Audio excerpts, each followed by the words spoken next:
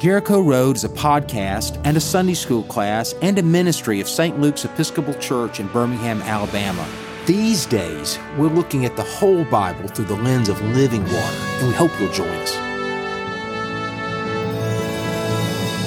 Well, hey everybody, welcome back to a podcast that we've been calling Living Water, where we're looking at Bible stories, we're trying to meet old friends in a new way through the lens of water or the lack of it. Just about every story in the Bible has got a water hook, and this one is no exception. So these days we're looking at early Christian communities or stories that I'm going to call Easter people.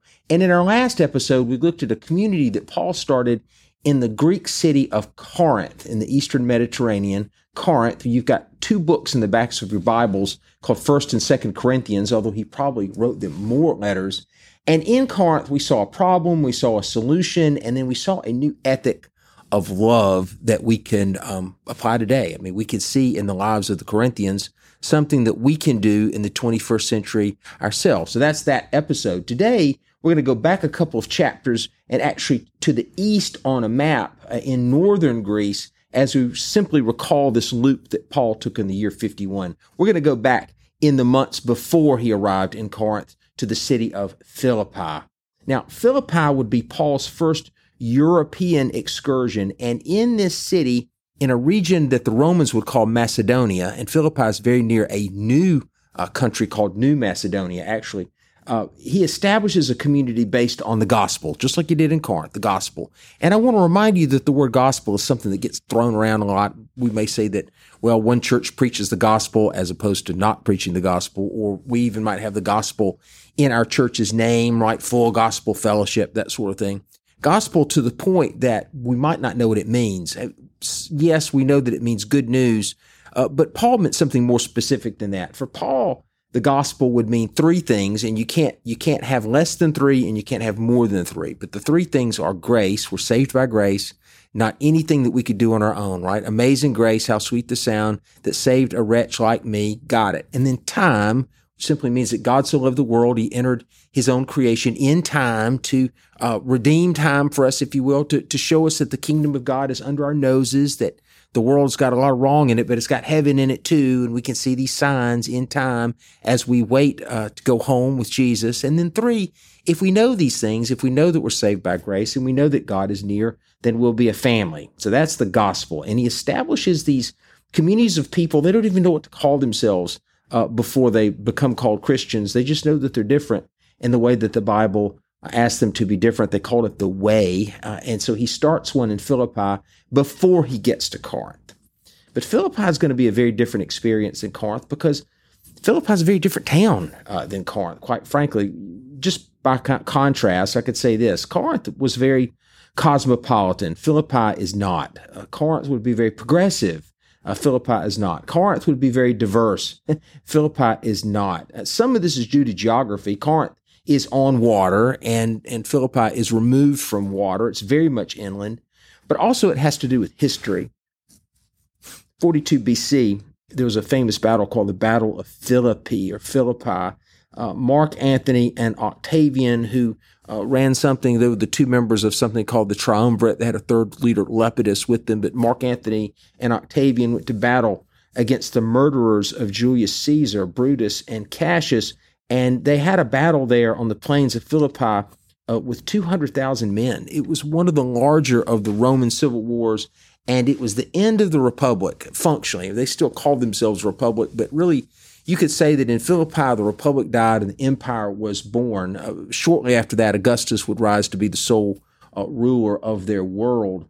But as a result, for Augustus to give men on both sides of this battle what he would do to give them peace, if you will, to keep them from rising up again, he would simply grant them pensioners. He would give them land so that they would keep the peace, so that they could settle there and be productive citizens as opposed to restive soldiers that might give him trouble again, if all that makes sense. In other words, Philippi is a big old military town. It's a big old military town, and it's very patriotic and it's more provincial than Corinth. So Corinth is diverse because it's a port city. Think New Orleans here, with lots of cultures and languages and races and religions and lots of people coming and going. Philippi is pretty much just Rome all the time. And the more removed you are from Rome, but if you want to keep your Roman identity, the more uber Roman you tend to be. I want to remind you, and if you've been to any kind of Roman place, you're going to know this immediately. Romans didn't like change, and they like uniformity. So if you've been to Rome in Britain, or you've been to Rome in North Africa, if you've been to Rome, certainly, if you've been to Roman places in the Middle East, anywhere in the Roman world, they're pretty much the same. I mean, it's the same central market, the same Cardo, what they call the main street, the same amphitheaters. I mean, all these things are the same because the Romans like for them to be the same. And in Philippi, not only are they the same, they're really the same. And so they're very anti-Roman ideas at all.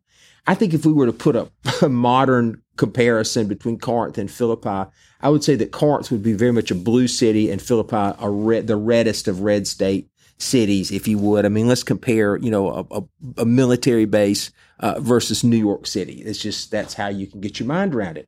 So Paul would start churches in both of these places. He would start a church in Philippi. He'd start a church in Corinth. And I would say that the experience would be very different in both of these places. Christians would buy trouble in Philippi. This would cause all kinds of hardship to claim this gospel because, they were different in a town where people didn't want you to be different. They were different in a place where they didn't want you to be anti-Roman. They were different in a place that didn't have diversity. And then adding to this would be the language that they used with each other. Paul would write them, and this is his salutation in the letter, right? All letters have a salutation.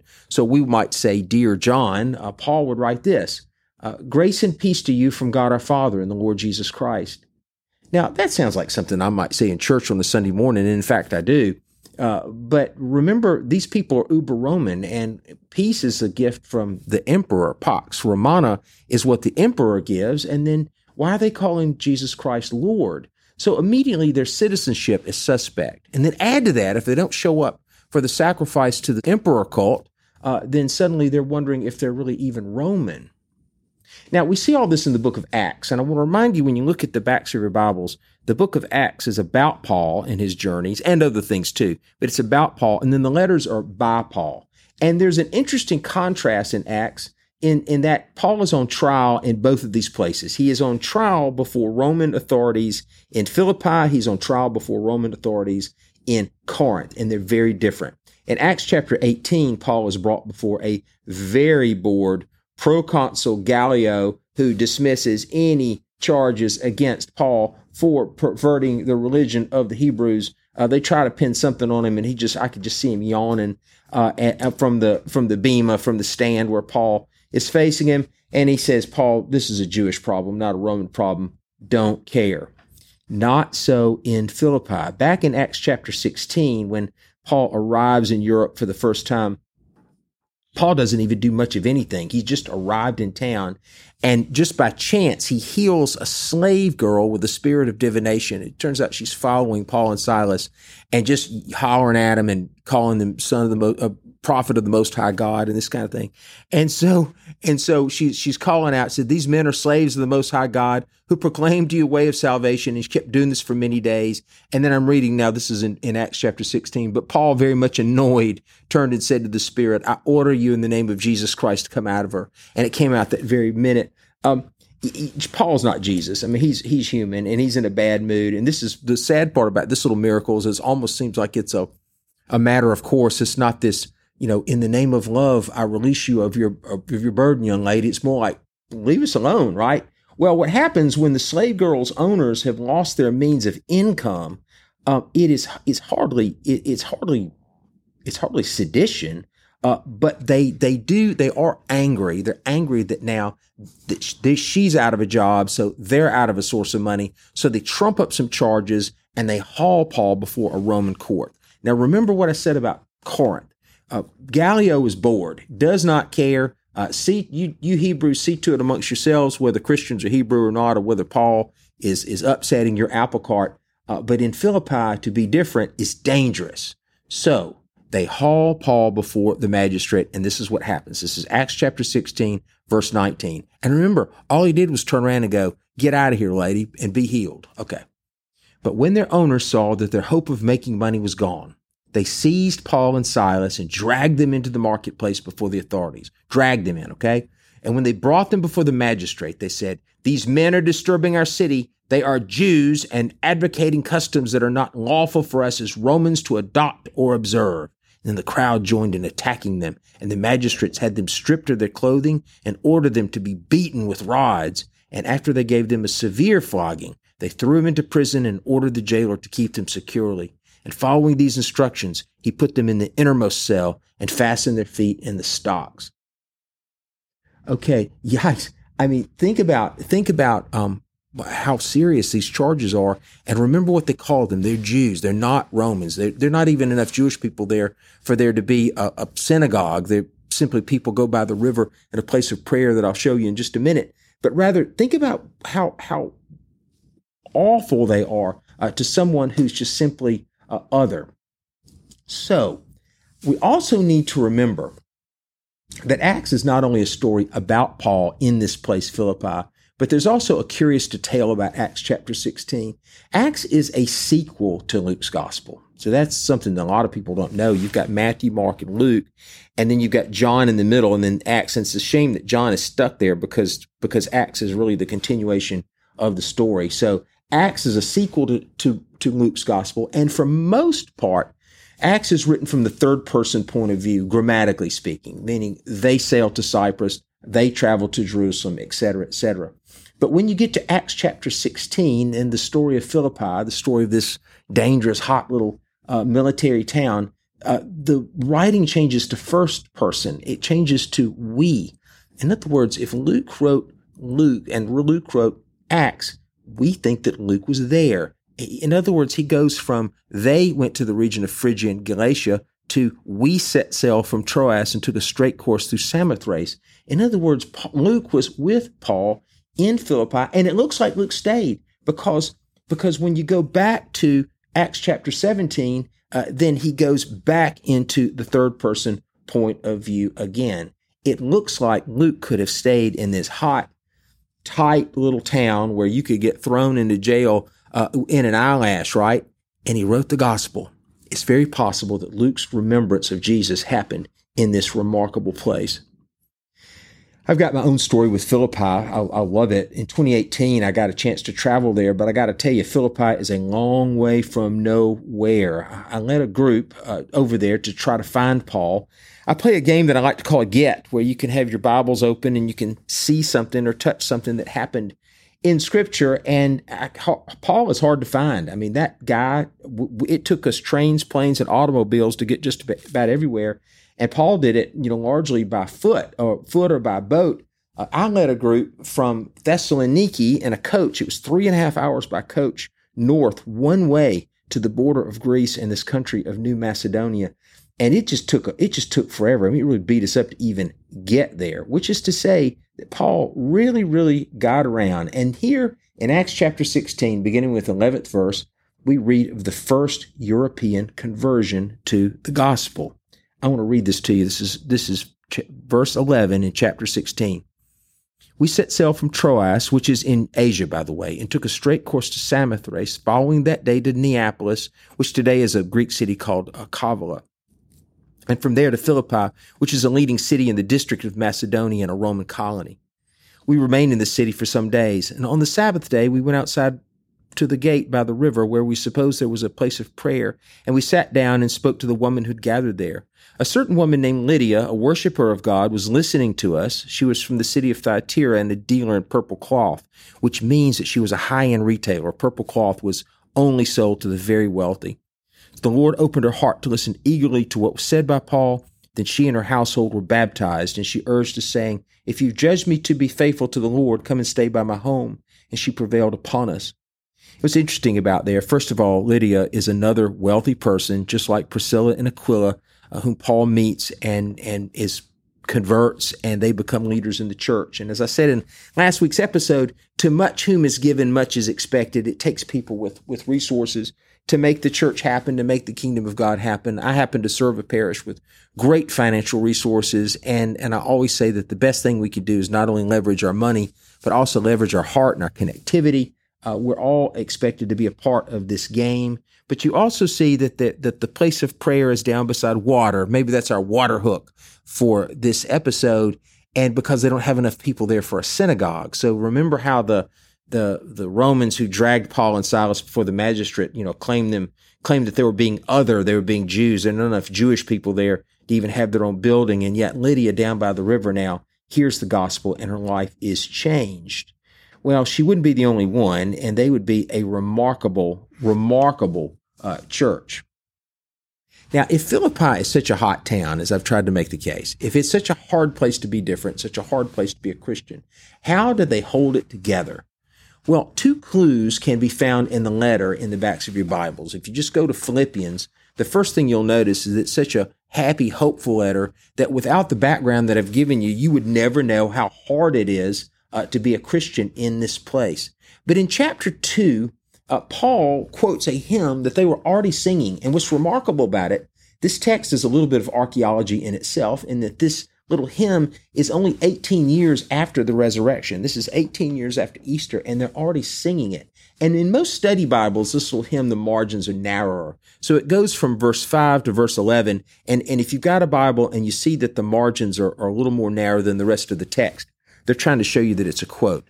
But this is the hymn. Let the same mind be in you that was in Christ Jesus, who, though he was in the form of God, did not regard equality with God as something to be exploited, but emptied himself, taking the form of a slave, being formed in human likeness, being found in human form. He humbled himself and became obedient to the point of death, even death on the cross. Therefore God also highly exalted him and gave him the name that is above every name. So at the name of Jesus, every knee should bend in earth and in heaven and under the earth, and every tongue should confess that Jesus Christ is Lord, to the glory of God the Father. The key verse here is verse 7. But he emptied himself, taking the form of a slave, being born in human likeness. I mean, God did not only become one of his own creation, God became a slave. I need to explain slavery in the Roman world for just a second here. The Bible has been used to promote, especially in the American South, but in the Western Hemisphere in general, to promote human bondage in that form for many years. It actually took an Anglican worshiping Christian, we Episcopalians, are members of that Anglican family, to begin to end the slave trade in the early 19th century. A man named William Wilberforce. But the scriptures have been misused because of that word slave. Roman slavery was different than the African slavery of the Western Hemisphere that people brought over in captivity. And Roman slavery, first of all, it was so ubiquitous that it was almost overwhelming. I've read that it could have been a third of the population of the Italian boot would have been enslaved people. And enslaved people could have been any country that had been captured. It could have been any people who were born into that state. Slaves could be doctors and they could be teachers. They were attached to do just about anything, but they were also invisible throwaway people. I've read that slaves might sleep under a stairwell, or slaves could be abused or used in any way. Slaves' children could certainly be abused. It was almost like treating them like clones. It was similar but different than the slavery of the Western Hemisphere that we're familiar with, in that it wasn't based on race. It was simply based on power and capture. And these throwaway people were so everywhere that the Romans couldn't imagine life without them. A couple of months ago, I was in the Holy Land with my archaeologist friend, and we were touring a Roman city called Scythopolis, one of the cities of the Decapolis that's mentioned in the Bible. And he was showing me an elaborate bathhouse which had steam that would rise up to the floors and then go into a dome ceiling and then condense and come back down and rise up to the floors. And the steam would, in the bathhouse, regenerate over and over and over in kind of an engine. And as my friend Don pointed out, that the Romans in the first century were just an eyelash away from inventing an internal combustion engine, which of course we know would begin the Industrial Revolution of the 19th century, right? It would cause travel to be revolutionized and work and manufacturing and all that stuff. But in the first century, they didn't do it. And his suggestion is the reason why they didn't do it is because they didn't have to.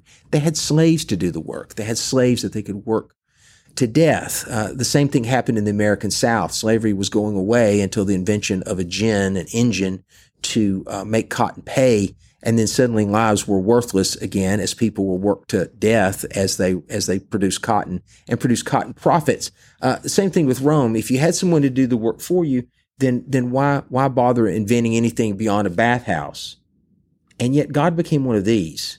He didn't become an emperor. He didn't become an aristocrat. He didn't become a senator, a praetor, or any of the Roman nobility. Rather, he became the lowest of the low. He became a slave to show that no one is invisible. No one is beyond God's love. No one is beyond God's plan. I mean, his eyes on the sparrow, not upon the king.